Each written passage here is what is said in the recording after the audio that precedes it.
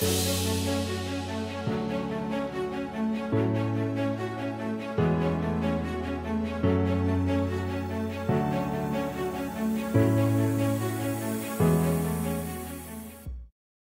and welcome to episode 3 of Mountain Mindset.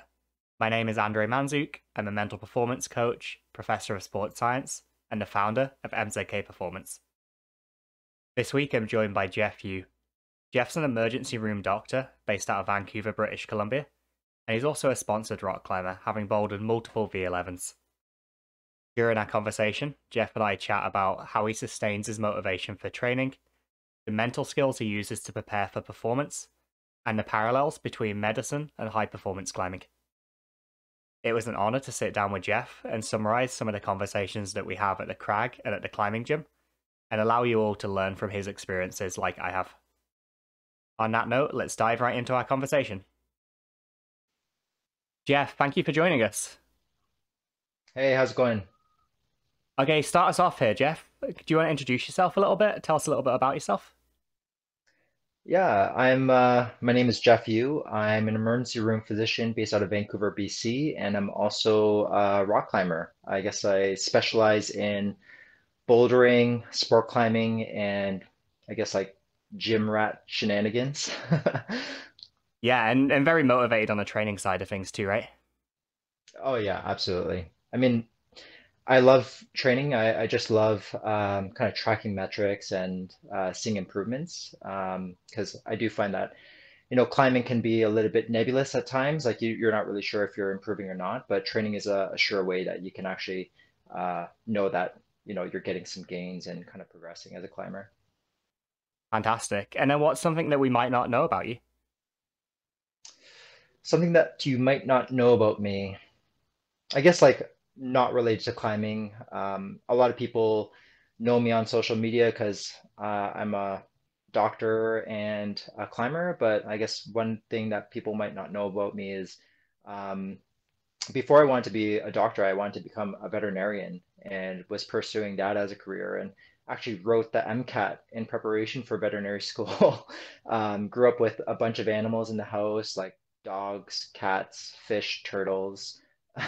And yeah, I just love animals. I have a dog as well. And yeah, I wanted to pursue that as a career. And then after I kind of decided that that wasn't the right career choice for me, I decided to kind of change directions, go down the science route, and then ultimately ended up in in medicine. Yeah, that's actually something I didn't know about you. I knew you and your partner had a dog, but I didn't know that was kind of a route you thought about ahead of time. Yeah. So, reflecting on your career to date, either in medicine or in climbing, are there any standout moments over the years? Yeah, there's been multiple standout moments, both from the medicine and the climbing side. I guess from the medicine side, one of the biggest standout moments was moving to Vancouver from Toronto. So I actually grew up in Ontario. Started climbing was when I was in medical school, and I was actually planning to stay in Toronto. Had kind of all my ducks in a line, and was had everything kind of set up to stay in Toronto for a residency to do a specialty program in emergency medicine. Um, and I wasn't really planning to move to Vancouver or even like fly out to Vancouver for an interview. And when I was applying to CARMS, it's like this pretty intense residency application process where, programs rank their candidates and the candidates rank which programs they want to go to.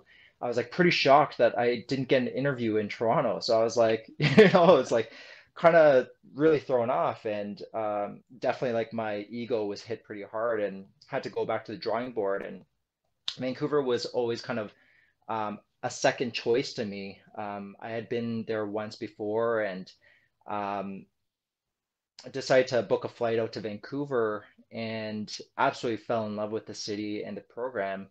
And after the fact, I actually found out that I didn't get an interview in Toronto because there was like a clerical error where they actually didn't have my CV uploaded to their system, and they actually offered me an interview after the fact. But by that point, and I did go to Toronto for that interview, but by that point, I kind of already fell in love with Vancouver. I mean, I went to an interview in Vancouver in mid-February, and it was like, I think minus 30 degrees Celsius in Toronto. And when I flew out to Vancouver, it was like plus 14 degrees. There was snow on the mountains, and it was absolutely beautiful. And I figured, if I actually want to pursue climbing more, you know, intensely, um, Vancouver might be the right city for me to actually pursue both medicine and climbing, kind of in parallel instead of really just focusing on medicine in Toronto.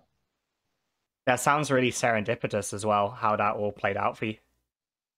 Oh yeah, absolutely. I mean, I was like super stressed at that time, but when I look back in retrospect, it was really, I guess, like, I know it sounds cliche, but it was really a blessing in disguise. Yeah, and I'm sure all of us in Vancouver are glad to have you here. And how long have you been here now? I've lived in Vancouver now for just over 7.5 years. And I absolutely love the city. I really do feel like it suits my personality, and it just offers so many different opportunities, both from a medicine perspective and career development, and also for climbing, since it is a major, probably Canada's biggest climbing hub. Um, Always being surrounded by super strong athletes and being motivated by them as well, and having access to Squamish to climb and project is a big bonus. So, yeah, I think I'm going to be staying in Vancouver for the foreseeable future, and I don't know, who knows? Maybe I think I would be pretty happy to live and die here as well. Oh well, thank you for that summary. I feel like I learned a lot about you there for sure. So thinking over the years, have there been any challenges along the way? I know we kind of touched on it there, and then how did they affect you at the time, and maybe how have they affected you now, looking back on them? I guess to bring things closer to climbing, because I know that this is like an athletic performance podcast, to bring things back to climbing, one of the biggest challenges that I faced as an athlete is um, suffering multiple injuries. So just before I turned 30, I ruptured my first A2 pulley in my left index finger on a trip to Bishop. It was kind of like a freak accident. Like I think I was still in this mentality where I was in my 20s and I felt absolutely invincible. And I went on this trip to Bishop and was climbing. I think it was like my third or fourth day in a row, and I started my session in the happy boulders, just feeling absolutely trashed. And after I warmed up, kind of got moving, I was like, okay, I guess I can try some other boulders. And I went on this problem called Every Color You Are that has like this deep pocket. And you kind of like dyno to another jug, which is like a standard bouldering move that isn't like too intense. And as soon as I did that, I think just my tissues were just so fatigued that as soon as I latched that jug, my left index finger just like you could hear the snap and immediately came down, had immediate pain, and that was the trip. I had to fly back home directly afterwards, had a confirmed complete A2 pulley rupture on ultrasound, and kind of went through the rehab process. And like after I rehab from that, about a year later, I herniated a spinal disc and suffered from really bad sciatica for a solid 9 months, Oh, and ended up getting two spinal surgeries because all of the conservative management didn't end up helping.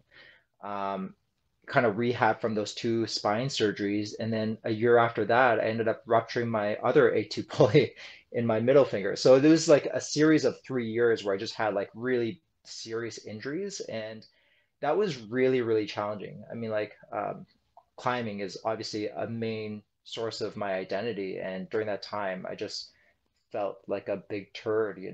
I had to really kind of learn how to be more responsible as an aging athlete, learn more about prehab, learn more about training, and um, kind of like be more meticulous about how I actually train and strengthen my fingers to make it more resilient for harder moves. So looking back in the retrospect, yeah, I think it sucks to get injured, and I really wish I didn't get injured because I had to kind of learn things the hard way. But yeah, I think overall I do feel a lot stronger. Like I'm able to crimp harder than I've ever been able to crimp. I just feel like my back has been stronger just because I've been putting so much emphasis on core training, and I think as an end result, I have become a much better, more well-rounded climber because during that time, like I had to really focus on footwork and tension and all these other things that I kind of neglected on because I was just so strong in my upper body. Yeah, I'm curious about your motivations during that time period. Did you feel like your motivation took a hit? Was there anything you did to sustain your motivation through those few years of injuries? Well, those injuries happened while I was in my residency. So, I mean, residency is really, really intense. It's 5 years of just like grueling medical slave labor, really. And so when I was injured, while I was doing like rehab and trying to get back to my original baselines, I kind of was able to shift focus like back to my studies and really, really hone in on becoming a really good physician. I mean, like I was obviously I was like trying really hard to be a good physician, even when I was climbing as well. But I do think it was kind of like a forced refocus back onto medicine. And I guess that's the good thing about having like two major identities in separate things. Like I think if I was only a climber and I was injured and I wasn't able to climb, I think that would be really, really hard for my ego, pretty bad for my psyche as well. But because I do have these two separate identities, if one thing takes a hit, I can kind of just refocus on the other thing and kind of like go back and forth. And how do you find balancing that and going back and forth on almost a daily basis? I'm sure there's so many days that we'll train in the morning and then you work like a full evening shift at the hospital. How do you find that balance? Um, I think work-life balance and also balancing climbing and medicine does have its challenges, but it also has its advantages. Um, as you know, I work only evening shifts. And the reason, I mean, like the majority of the people that I work with in the ER tend to prefer daytime shifts because they have families, they want to spend time with their children and stuff like that. And I totally get that. The evening shifts do suck. Like it kind of does throw off your circadian rhythm, but I preferentially work those shifts so that I can keep progressing as a climber. It allows me to go to the gym when it's less busy, do my training, put in maximal effort. And then what I usually do is I go home, take a nap, and then go to work, and then kind of like go to sleep and rinse and repeat kind of thing. Um, so, I mean, like it is a little bit challenging, but just the flexibility of working in the ER has kind of allowed me to progress as a climber as well. And um, I guess like climbing and medicine are pretty, um, they're pretty demanding activities, so to say. So finding a way to balance those two activities with my own personal life and my marriage and other friendships um, is always a challenge. And I don't know, like if you have any suggestions for me for like finding the best way to get like a good work-life balance, I'm all ears. What stands out to me there is how well that you can prioritize different things at different times, right? So it's not so much about trying to fill every cup equally, but more about filling up one when it needs to be filled and maybe kind of leaving the others half full, quarter full, and then going back to top those up at a later date. Does that kind of seem like an accurate analogy? Yeah, yeah, I think that sounds like a great analogy. Yeah, because like it's honestly it's really impossible to like focus 100% on climbing, 100% medicine, 100% relationship all at once. Like something's got to give, right? Like time, as you likely know, is like the most important aspect or asset. Right? You can always get like money back if you lose it, but you can't get your time back. You can't really get recoup that energy that's been lost in a specific activity. So, um, yeah, everything kind of. ebbs and flows based on the season, based on what kind of events are going on. But um, like I guess I always approach things with what I always call like an immigrant mindset. Like my parents worked so hard when I was growing up, and just seeing their work ethic has really kind of played in on my work ethic in everything that I do. And I just try to put maximal effort in whatever I'm doing and kind of yeah, give it my all and see what comes out from it. Yeah, that definitely shines through clearly in hearing you talk about this and seeing how you've balanced your schedule over the last number of years. So to expand on that mindset, do you want to tell us a little bit about your mindset when it comes to like performance, when it comes to life itself, and maybe how that mindset has changed over the years, or has it changed? Yeah, yeah, I would say that goal setting is a major factor that plays into my drive. I guess I'll talk a little bit about my approach to goal setting as a kind of offshoot of your question. Um, every year you'll see people who, as January 1st kind of approaches, they'll say they'll start with the outcome that they want to achieve, right? They say, I want to lose 5 pounds, and in order to lose 5 pounds, I'm going to change my behaviors. I'm going to run every day, and you'll see them run every single day throughout the month of January. They'll shed those 5 pounds, and then February 1st comes around, and they'll stop running completely, and they'll just fall off the wagon and kind of revert back to their regular lifestyle. And I guess that's my issue with standard like New Year's resolutions is that most of the changes that people make are not sustainable. Um, my general approach to goal setting is a little bit different. And I feel like that kind of approach is a little bit backwards. My approach is always starts with identity. So who do I see myself as? Who do I want to become? Which impacts my behaviors, which will ultimately impact my outcome.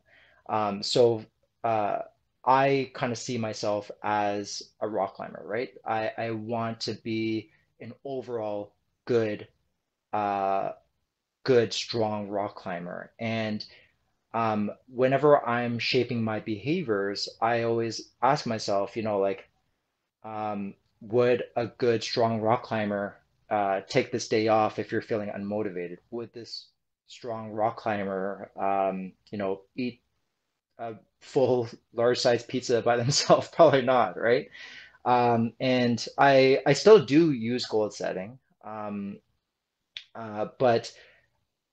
I kind of like frame it based on that identity, and then kind of use kind of like set my outcome goals afterwards. And I guess like there are multiple different approaches to goal setting. The one that I like to use is the SMART approach. So I guess SMART is an acronym that stands for specific, measurable, attainable, relevant, and time bound.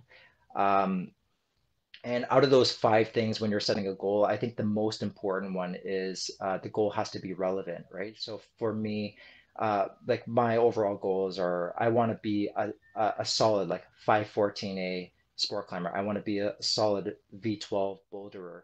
And those are kind of the overarching goals. And I set smaller bite-sized goals to actually get me to that point. But for me to say all of a sudden, oh, I'm setting a goal of running a marathon. Well, that goal actually isn't relevant at all and is not even important to me. So if I set that goal, like I'm not going to stick to like running every day because it's just not important to me, right? So everything kind of has to be related to that overarching identity and kind of play back to that. And I think that the drive and the motivation to keep up with training and all those other things do kind of fall in line if you kind of approach things in that manner. It seems to me like you have a really clear idea of your identity and kind of who you identify as. I'm curious how you went about discovering that. How was that process? Or is that something that's always It's been been clear? definitely not clear, no.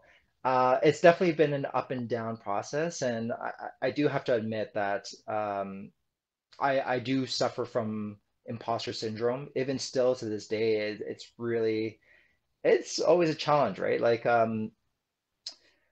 even as a physician, like I work in an academic center and I do research and quality improvements on the side. And I find it a challenge when I'm like presenting at a conference or giving a talk to residents. I often think to myself, like, I don't know, do I have the credentials or the credibility to like speak on authority on this kind of thing? And like as an athlete, like, I've been super fortunate to be supported and sponsored by a few different companies. And like, like the thought that often comes into my mind is like, why, I don't know, I feel like a sham because it's like I'm not the best rock climber out there. And yet I do have this support from these companies. And I guess like my the thoughts that I always come back to are, okay, like again, coming back to that identity, right? Like, um, I don't want to be a sponsored athlete just because I'm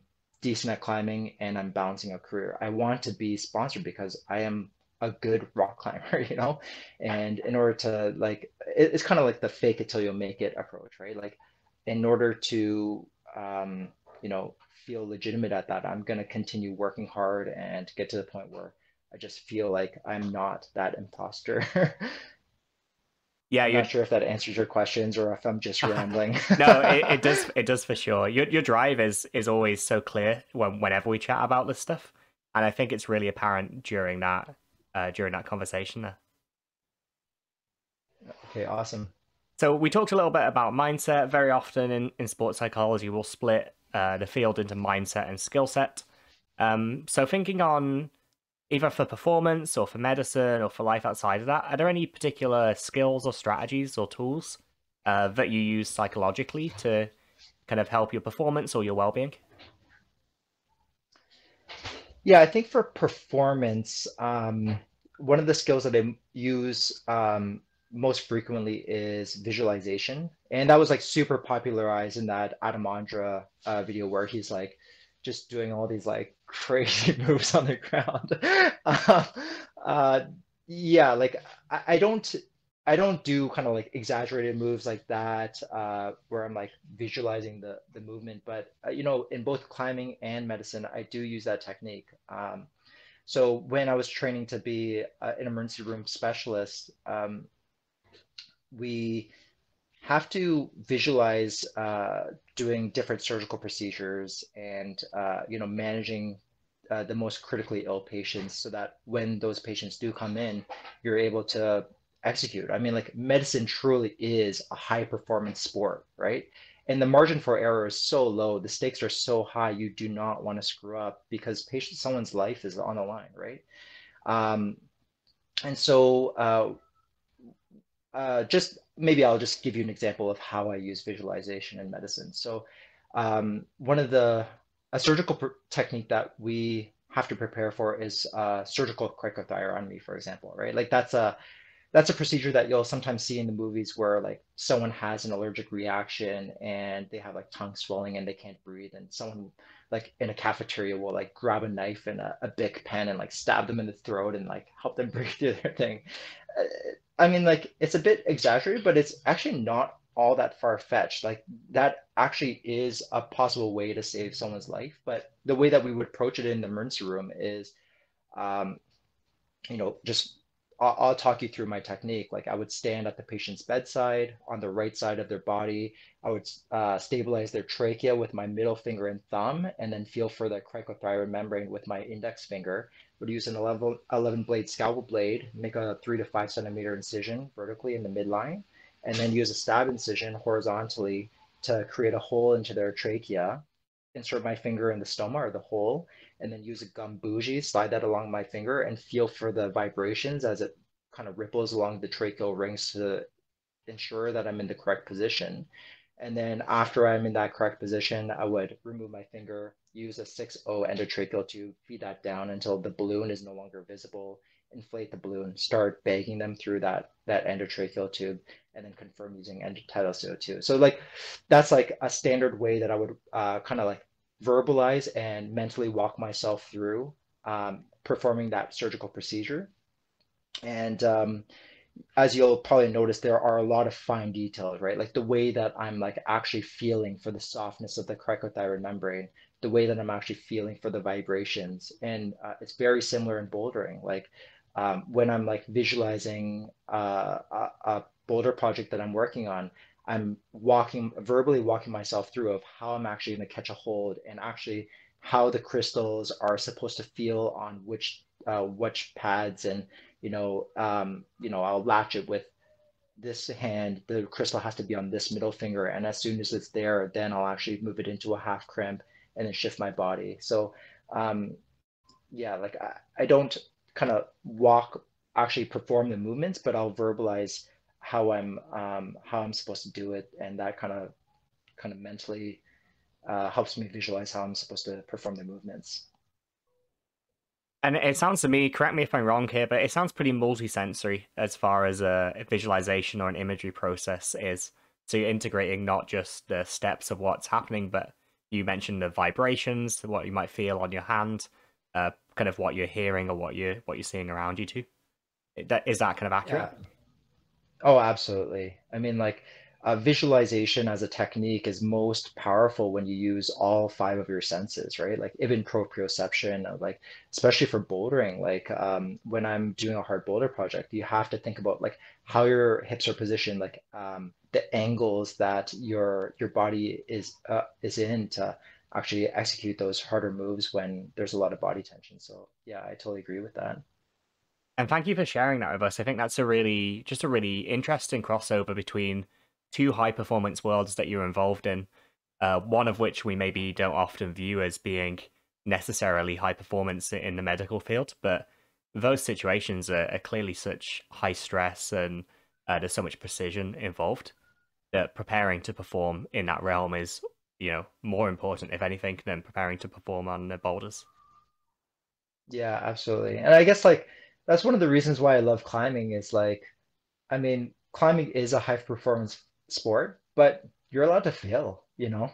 You can siege a boulder project or a sport climbing project for ages and keep falling and there's like no consequence unless you get injured. But it is kind of refreshing to be able to do something and like, I don't know, just be super introspective, focus on yourself and really like try to reflect on what your own weaknesses are and kind of overcome them and be okay with failing. Like that's very refreshing, you know?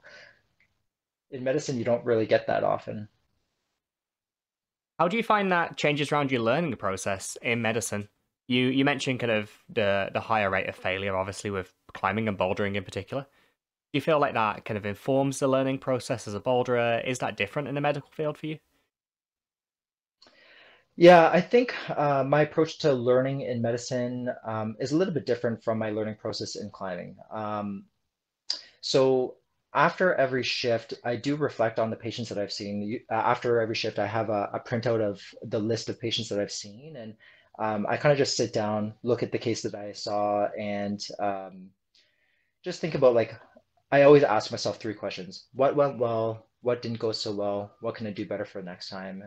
And if there's a case that I think I could have managed better, it's really important to like actually dissect like why didn't it go perfectly and how can you improve, I guess, your general approach and the systems that you're using to prevent that from happening in the future?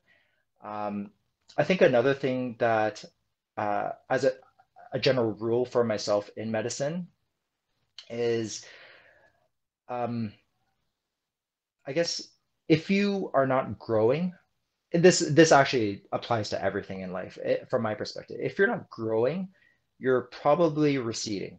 And so some people will go into work, whether it be in medicine or whatever they do, if you're an accountant or whatever, right? You go into work and you just think to yourself, oh, like I get, as I go into work, I'm probably getting more experience and probably becoming better. But I don't think that that's necessarily the case. Really, if you want to get better, you have to be pretty intentional about it. And in medicine, what that means is like, you need to be engaged in teaching. I think teaching is really the most important way to get better, because in order to teach someone a skill or some knowledge, you have to be really well versed in it.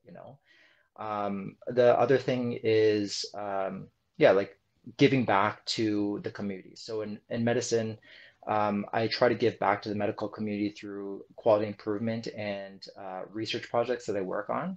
And in medicine, I do think that it's really important to give back to the community as well through, community events and charities, and also mentorship, which is I fear is like one of the biggest things that's being lost in this current era of climbing, where the popularity is just exploding and it's getting into the mainstream. Um, so just kind of coming back to your question, my overall approach for improving medicine is uh, acknowledging that I can't be passive about my improvement. I have to be very intentional about it and do all of these other things if I actually want to be the best possible physician and realize my potential in that realm. That's great. Thank you for sharing that with us. I'm sure that's taken a lot of introspection over the years of your career and your training before that. Yeah, absolutely. So, and we touched on one there, but how about habits and routines? Is there anything that's been a real game changer for you? And if it has, how have you gone about developing those habits?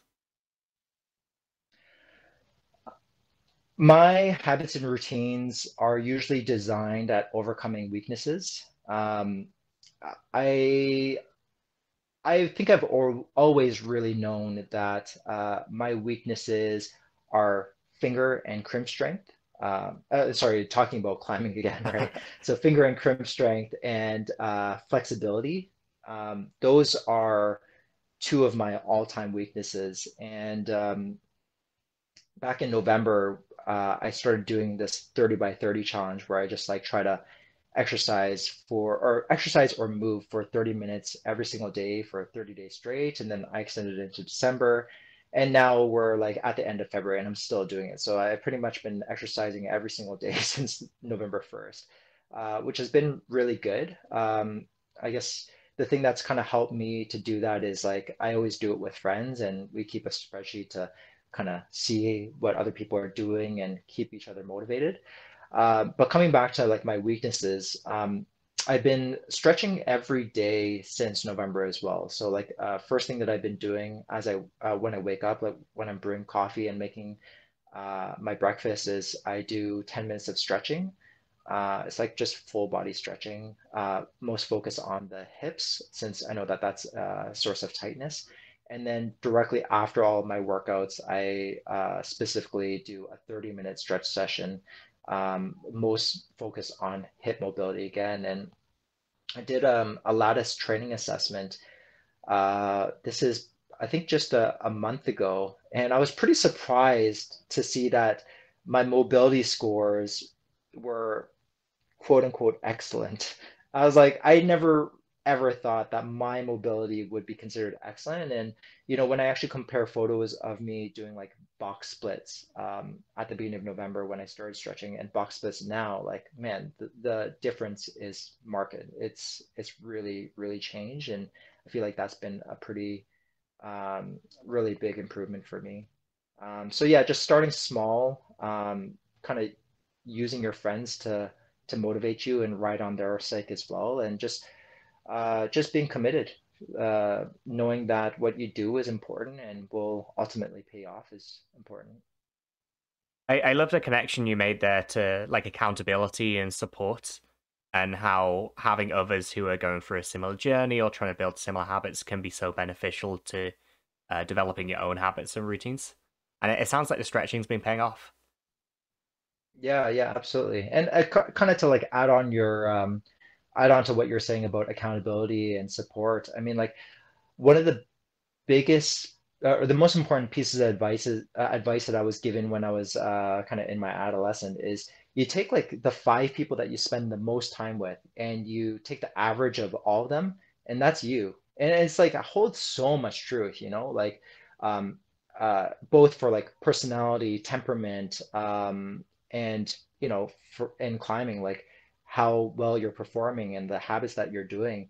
Really just think about the five people that you're spending the most time with. If they're lazy, unmotivated, make excuses, you're going to be doing the exact same thing. But if you're always training with people that are just gunning hard to push their limits, people who are training every day, who are just absolutely psyched and motivated, you're going to adopt those behaviors as well, and it kind of like it helps you improve.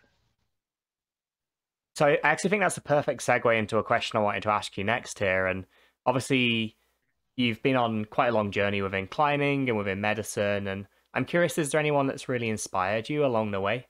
And then if so, kind of what have you learned from them, or what did they teach you? I would say that in climbing media, like mainstream climbing media, and even social media, there's an overrepresentation of the dirt bag climber or the full-time or pro climber. And as much as it's super inspiring for me to see people like pushing the limits of the sport, I think I'm more inspired by people who are, juggling other responsibilities in life and still pushing their own personal limits in climbing. Like for me, that's more inspiring because that's what I can relate to, right? Like I've never known climbing as a full-time climber or as a dirt bag. I've only ever known climbing when I've been trying to juggle it with all of my, my career and, my own personal life. One of the guys that's inspired me the most is my friend Tony Chan. He's really acted as a mentor to me throughout my climbing career when I moved to Vancouver. And he's he just turned 50 this past January, and he's still climbing mid 513s sport routes. He's still, I think we went on a trip to Bishop, um, not this past January, but the previous January, so 1 year ago, and he sent V10 in Bishop. Um, he's just like an all-around really phenomenal climber, and I think he's got a great approach to life. He's worked super hard to get to where he was in his career, and he's retired early, and now he gets to like focus on climbing and his like, yeah, passion and just like traveling the world and yeah, pursuing climbing. Like I just feel like that is such a great approach to life. And um, it's something that I really want to emulate in my own life as well. Like I don't want to be so focused on career. I don't want to just keep climbing this like career ladder and then find out when I'm on my deathbed that I missed out on so many opportunities to go travel and meet different people from different cultures and like climb rad things, Like I want to be able to kind of do the same kind of approach, like climb, work super hard, get to, an established position where I can devote more time to climbing and just like really pursue that to the fullest. Yeah, thank you for sharing those learnings with us. I think I mentioned to you off air the other day that Tony's someone I'd be really interested in chatting to for this project because I agree, he has such a measured approach to life and boy can that guy sport climb. Phenomenal sport climber. Yeah. Amazing. Yeah, like we have so many different different nicknames for him, like slow-mo tones is like one of the main ones because he just like climbs like pure sloth, but he's so controlled and like his technique and tension is just off the charts. So how about advice along the way? Has anyone offered you a particularly great bit of advice or an insight that you'd like to share with us? Or anything you've heard?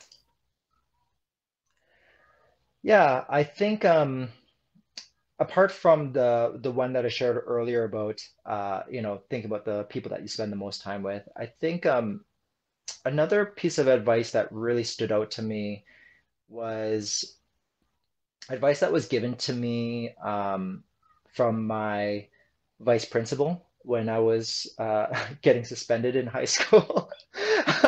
I won't go into that Oh, story, but she said to me, reputation is so important. And at that time, like I didn't really care what people thought about me. And she was saying, like you might not care about that, but reputation is really the measuring stick that people measure you by.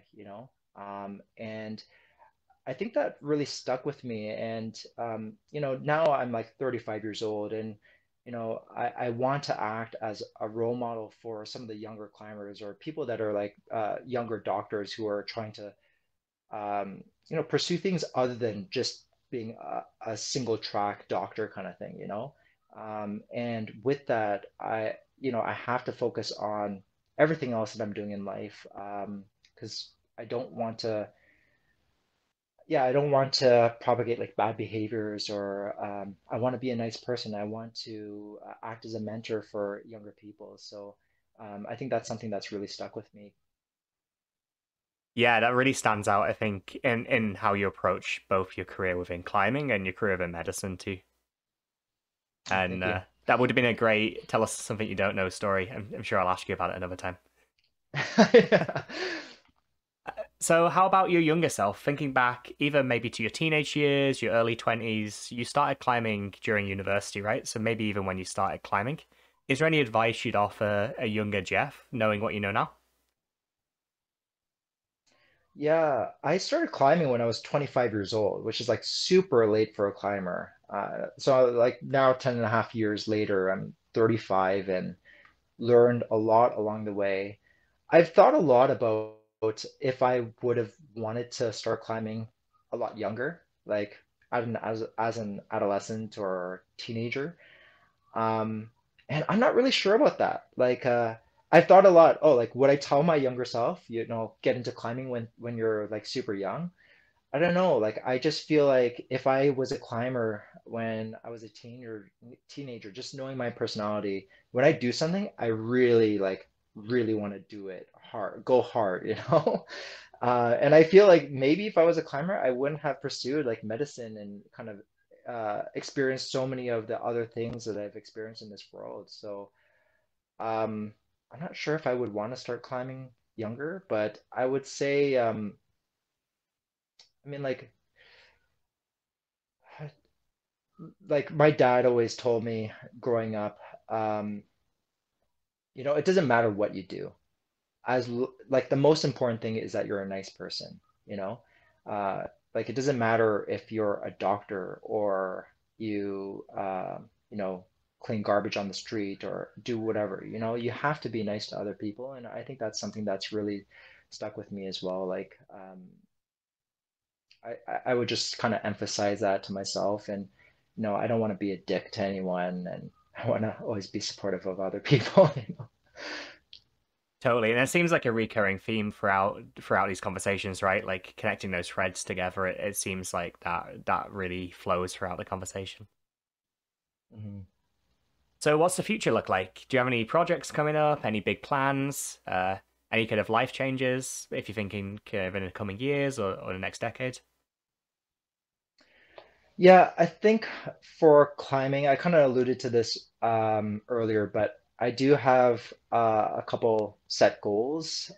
So I really want to be a solid 514 climber in sport climbing, a solid V12 climber in bouldering.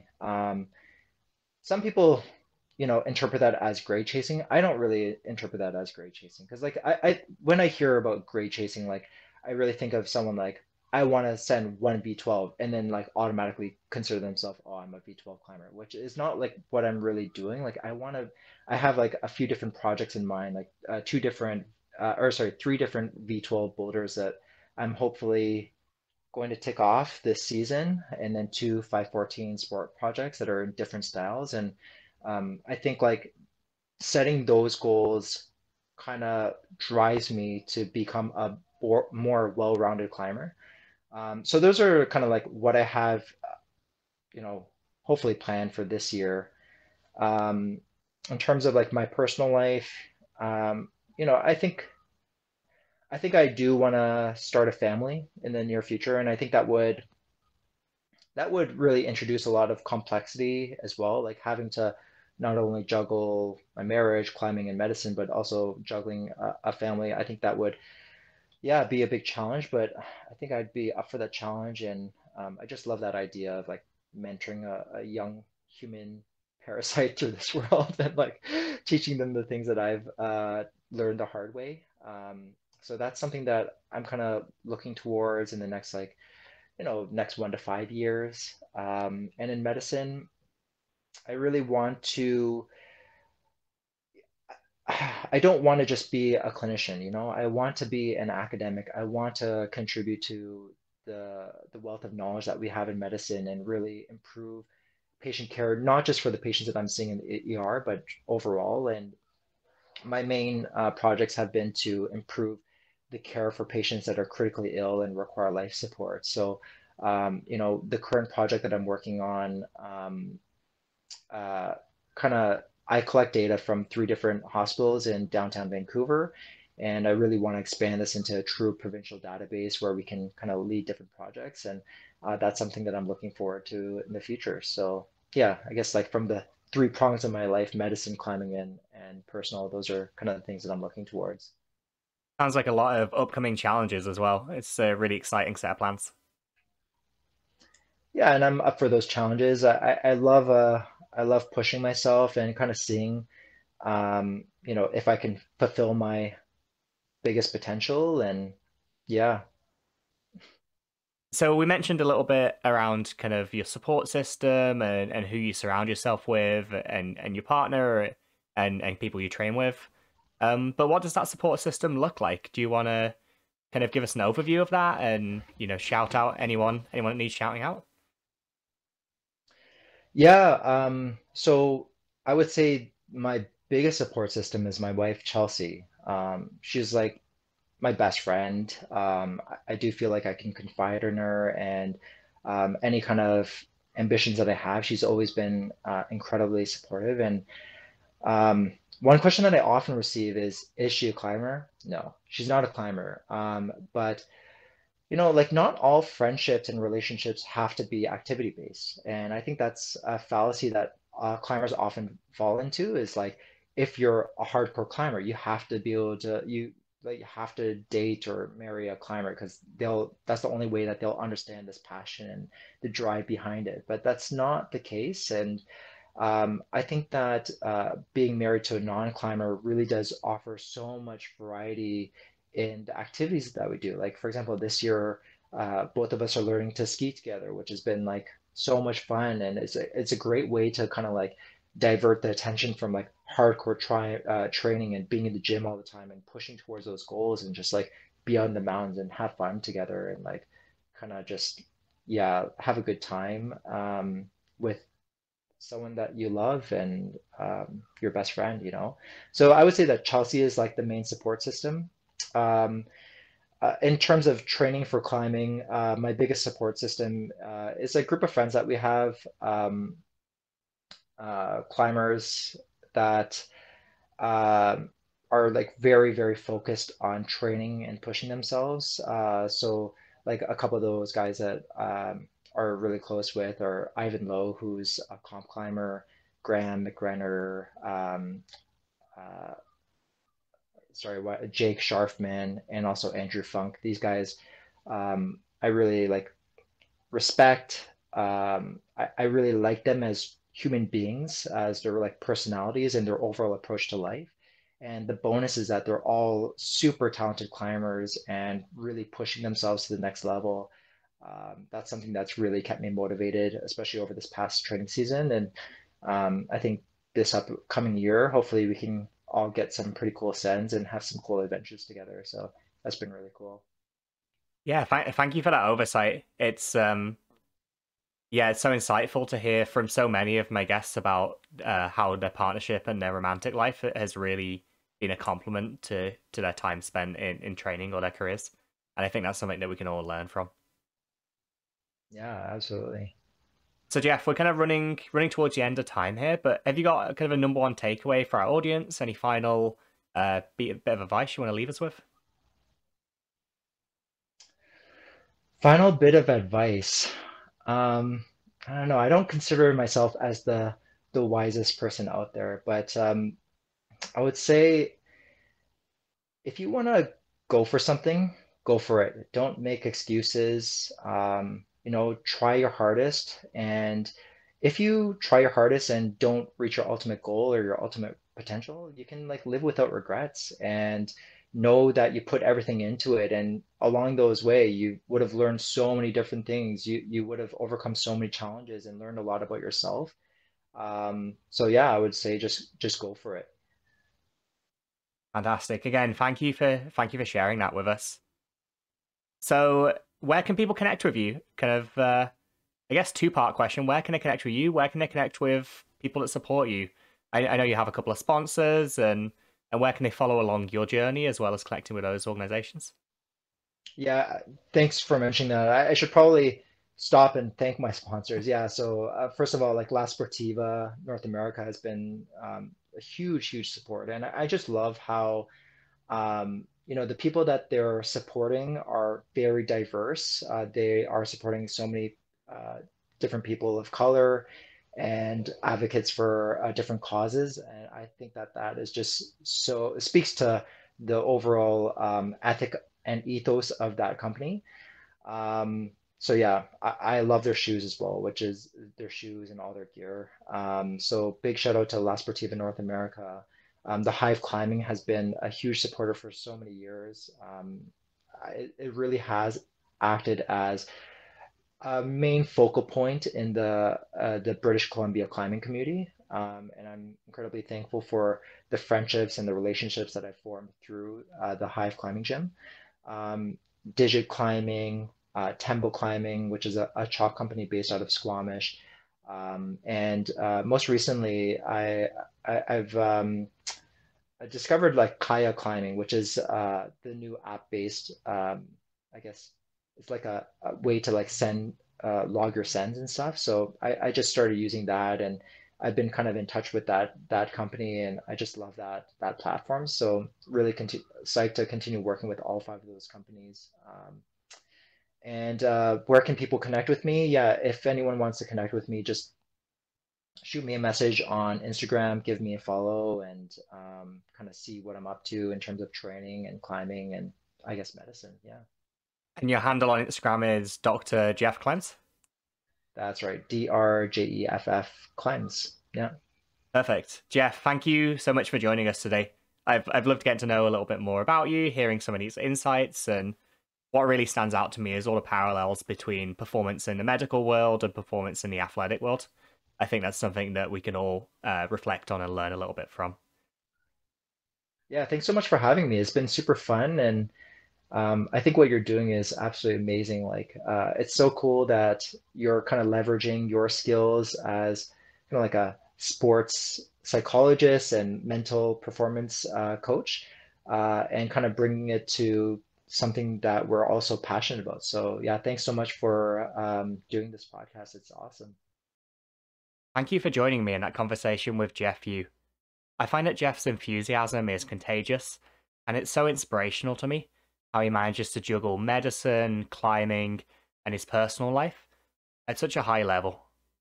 I loved hearing Jeff talk about some of the skills and strategies that he uses to enhance his performance, and also his mindset and his approach to life in general.